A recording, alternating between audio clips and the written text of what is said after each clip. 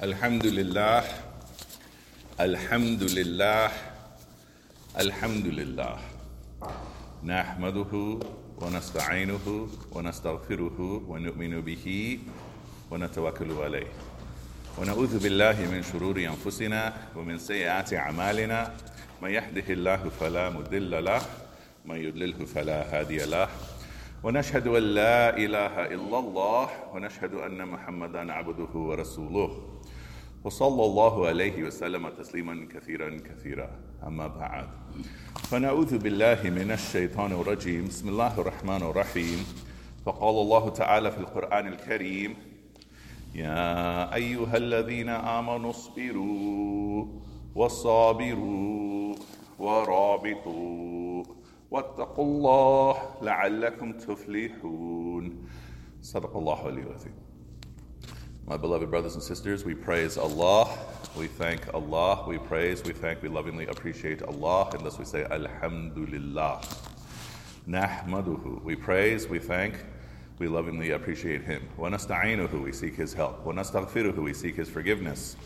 Wa nu'minu bihi wa natawakkalu alayh. We believe in Him and we trust and rely upon Him. And we seek refuge with Allah from the wrong within ourselves and the wrong actions in our actions. And whomever Allah guides, none can misguide. And whomever Allah lets astray, none can guide. And we bear witness that there is no ilah but Allah. There is no master but Allah. We are servants to none but Allah. There is no God but Allah. And we seek from Allah to shower His blessings upon His servant and messenger, sallallahu alayhi wasallam, and many more, and many more. And my beloved brothers and sisters, I ask you the exact same question I ask every single time I stand before you, especially now that we're finishing up the semester, to take a look at yourself and ask yourself what is changing. What is changing in your heart? What is changing in your relationships? What is changing in our society? And what is changing in our world? Again, all over the world, ongoing atrocities, every place we look, and at the very least, what is this a reminder of? That you and I will be returning to our Creator, in some cases earlier than we may think. And so at the very, very least, look at each of these pieces of news of atrocities, of murders, and even of natural disasters as a reminder that I will be returning to Allah, you will be returning to Allah, and there's no way around it. And even think about how much you've thought about your judgment today. This is something that should be on our mind again and again and again. And then bring it closer to home, look at what is happening in our society. The president tweeted a bunch of videos purported to show Muslims killing Christians, Muslims destroying Christian sites. And thankfully, many people in our society spoke against this. But what is happening in our society is there are many people who are at war with us, whether or not we are at war with anyone, and there is no sign of let up.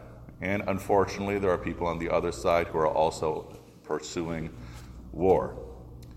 And there is nothing much to say about this except that you and I, in terms of our relationships here, should keep them as strong as we can.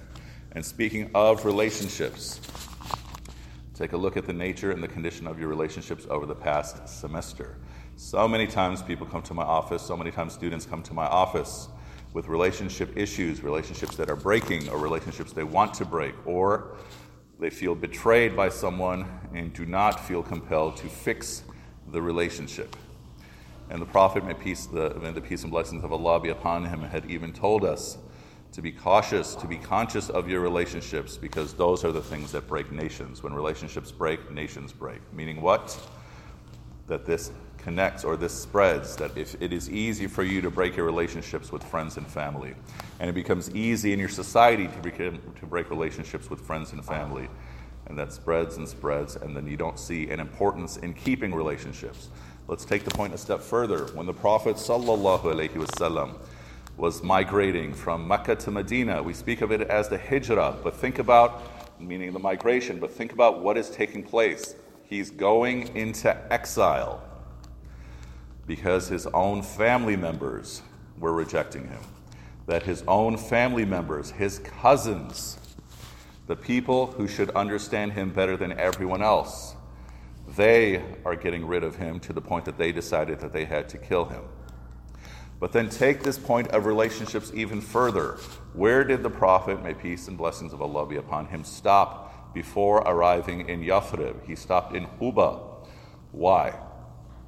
Because he had family there.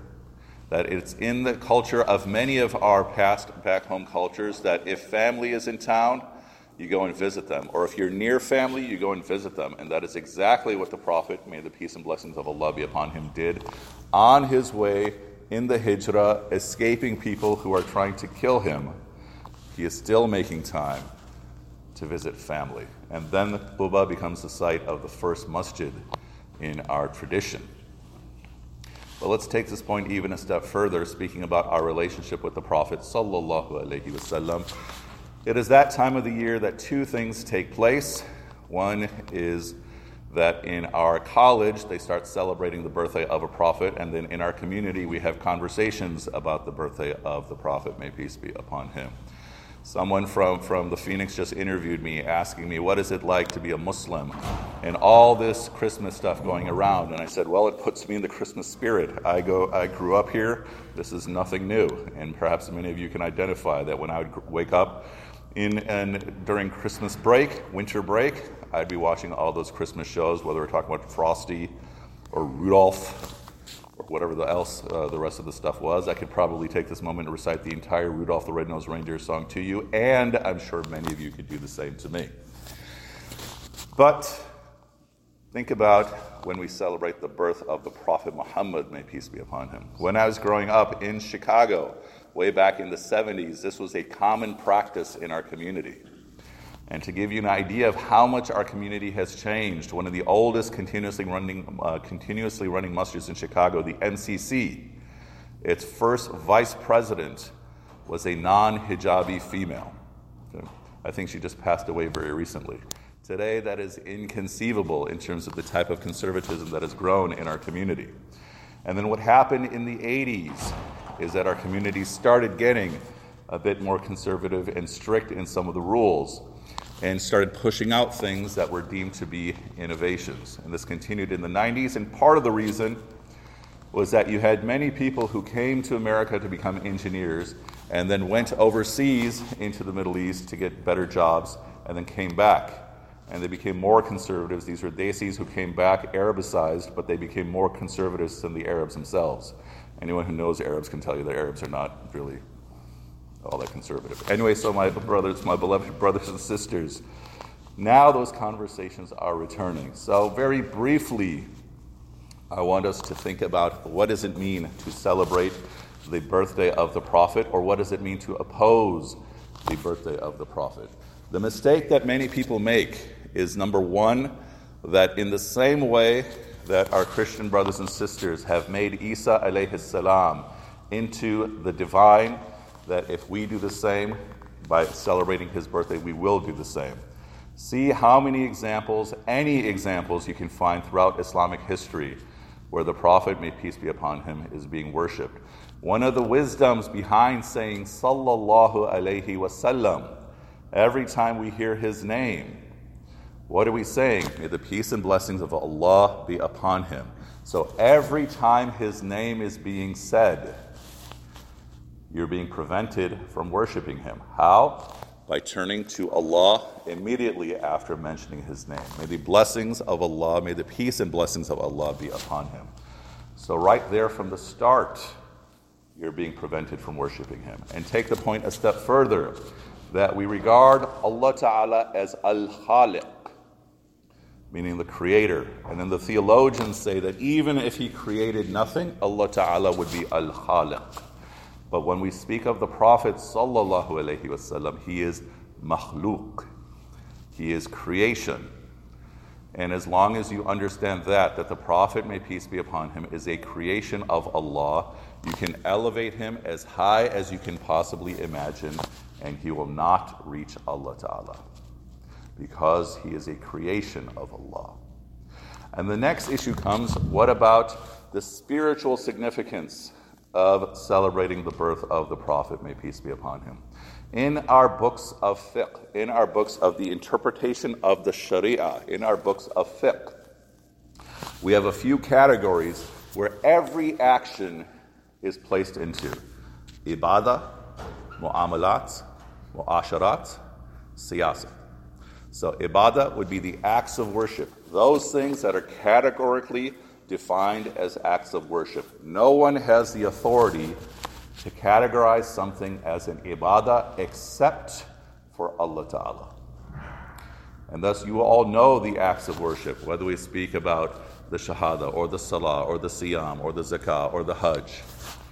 These are the acts of worship, the core acts of worship. And then when we speak of mu'amalat, this is social interaction.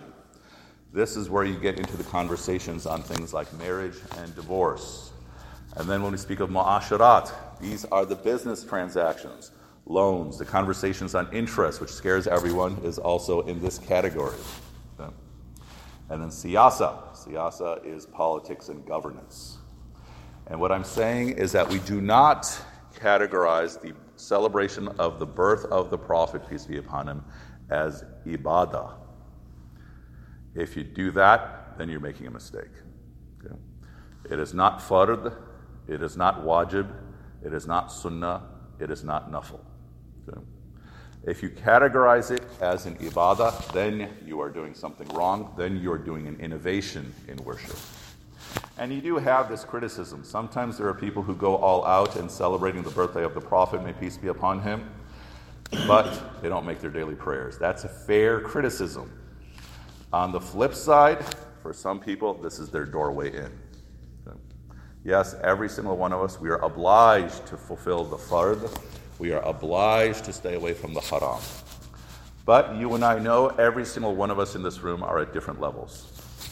And it used to be that on Fridays we had this thing called Friday Night Revive, even though it took place in the afternoon, where we'd do milad of the Prophet, peace be upon him. We'd be celebrating his birth literally every Friday. We can't find someone who can organize it this week. If anyone wants to come forward, let me know after Juma. But what am I saying, my beloved brothers and sisters? Having said all that, what are you celebrating when you're celebrating the birth of the Prophet, peace be upon him? Number one, you are celebrating the greatness of Allah Ta'ala. That as great as the universe is, so think about how great the earth is itself, and bigger than that the solar system, and bigger than that the Milky Way, and bigger than that all the clusters that we're part of, and bigger than that the universe itself, the human being is even greater than all of those things. And the greatest of all the human beings is the Prophet, may peace be upon him. So when you're celebrating the birth of the Prophet, peace be upon him, the first thing you're celebrating is the greatness of Allah Ta'ala in creating this person. And who is this person for you and I? I've mentioned before that one of my favorite ayat of the entire Quran is the second to the last ayah of Surah At-Tawbah, where Allah Ta'ala is saying that He raised a messenger from among you, and it is heavy upon him when you are struggling. What are we saying? That when we speak about relationships between you and I, what is a relationship? It is not a Facebook friendship. It is not an Instagram follow. And then I found out yesterday or 2 days ago about something else called Finstagram. It is not even a Finstagram follow. Yeah. What is a relationship? When you are sharing a piece of your heart with someone and they are sharing their heart with you, which means you are helping to carry their struggle and they are helping to carry your struggle. You know, mashallah, we have Muslims of all sizes and shapes. Of course, almost all of them in this room are brown. But what am I saying, my beloved brothers and sisters? If you were to turn us inside out and you were to look at our hearts, you'd see that every single one of us is carrying our own struggles. Not just academic struggles, but personal difficulties, family difficulties. Maybe you lost someone in your lifetime. Or maybe you're having struggles in a relationship. Or maybe you've been betrayed by something, or you've lost something else very valuable to you. Or maybe you're ill, or someone close to you is ill. Or maybe it's just fear of the unknown. Every single one of us in this room is carrying something. And so when we're celebrating the birth of the Prophet, sallallahu alaihi wasallam, we're celebrating the birth, the creation of this person who taught us how to interact with each other. Remember, the people that he's visiting in Quba were not Muslim. but they were his family. Okay. And then how was he with all of his companions? That if someone came asking him for help and if he had something to give, he'd give it. Okay. Selflessly, because he knew that the struggles that he's being hit with are coming from Allah, but so too is his rizq, his wealth, coming from Allah. So sometimes when we get afraid of giving, we're afraid, I don't need this wealth today, I didn't need this wealth yesterday, but I might need it tomorrow. But the source of my wealth is also the source of whatever is going to hit me with struggle. And what else is the nature of the Prophet, may peace be upon him? He was brutally honest. I'm sure I've shared before one of my favorite stories, another of my favorite stories, where a companion, whose name is not mentioned, comes to the Prophet and asks him, peace be upon him, do you love me as much as you love Abu Bakr? Now think of the Prophet, peace be upon him, how much he loves everyone. And he said, no. Do you love me as much as you love Omar? No. Do you love me as much as you love Uthman? No. And he kept going through the list, but he loved every single person according to that person, according to the relationship with that person. And so don't ask me, do I love you as much as I love maybe handsome or whatever the case may be? Okay? Because maybe you'll get a correct answer. But I hope that what you see from me, at least in some sort of action, is trying to fulfill that model as your teacher, and in some cases your enemy. No, I'm just kidding, but as your teacher, that trying to model that love of the Prophet, may peace be upon him. So deeper than that, what are we celebrating when we celebrate the birthday of the Prophet, may peace be upon him? We're celebrating this tradition of love in our community. When we started removing all of these practices in our community, we also started removing love in our community and left only Islamic law. Islamic law is one of the foundations of our practice, but Islamic law is like a river. And then the ihsan is the water that travels through the river, meaning the love is the water that travels through the river. If you get rid of the water, then all you have is an empty ditch. And thus Islamic law becomes lifeless. But when you have this goal of connecting to Allah Ta'ala by way of love, by way of longing, it is easier to understand how to develop love for the Prophet, peace be upon him. So what is the way for me to develop love for Allah? Love those whom Allah loves, starting with the Prophet, peace be upon him, and then extending to all creation. And what is it that can help me develop love for the Prophet, may peace be upon him? Love those whom he loved, his family, his companions, and then all of us. So what am I saying, my beloved brothers and sisters? In the most simple sense, when we are celebrating the birthday of the Prophet, peace be upon him, beyond the greatness of Allah, beyond the perfection of what we're being taught through him, is this central practice of love in our tradition. And this is what I'm hoping that many of you will share with each other in a halal way. Anyway, now let's take a moment and ask Allah Ta'ala for forgiveness.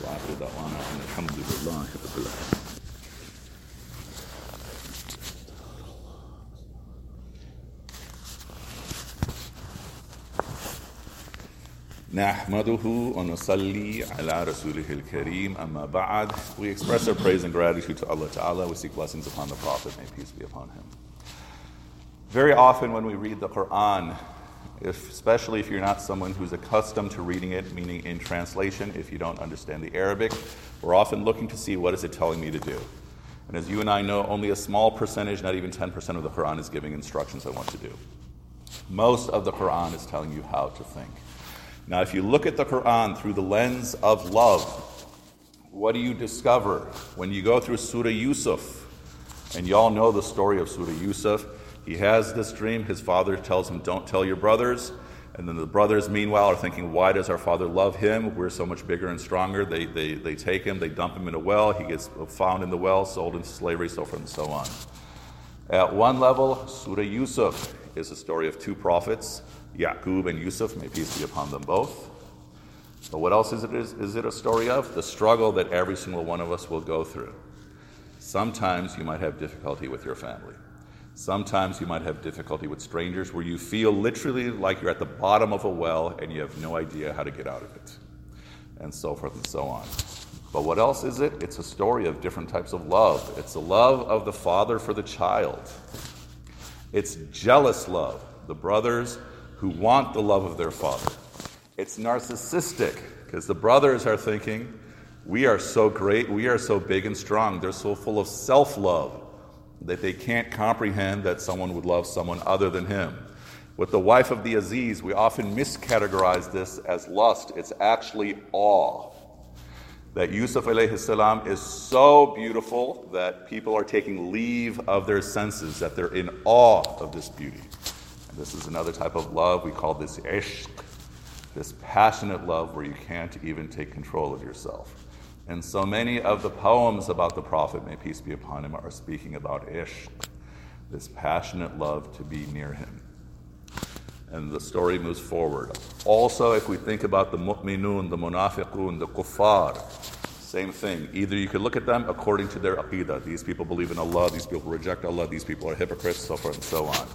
But what is the quality of the munafiqun? If you look at every single time they're described in the Quran, every single time the hypocrites are described in the Quran, number one, you always see them talking. Non-stop talking. And they're almost always talking about themselves. And what am I saying? That what is my biggest obstacle preventing me from developing love for Allah, for the Prophet, may peace be upon him, for his family, for his companions, and by extension every one of us, it's this battle between love for myself and love for the Creator.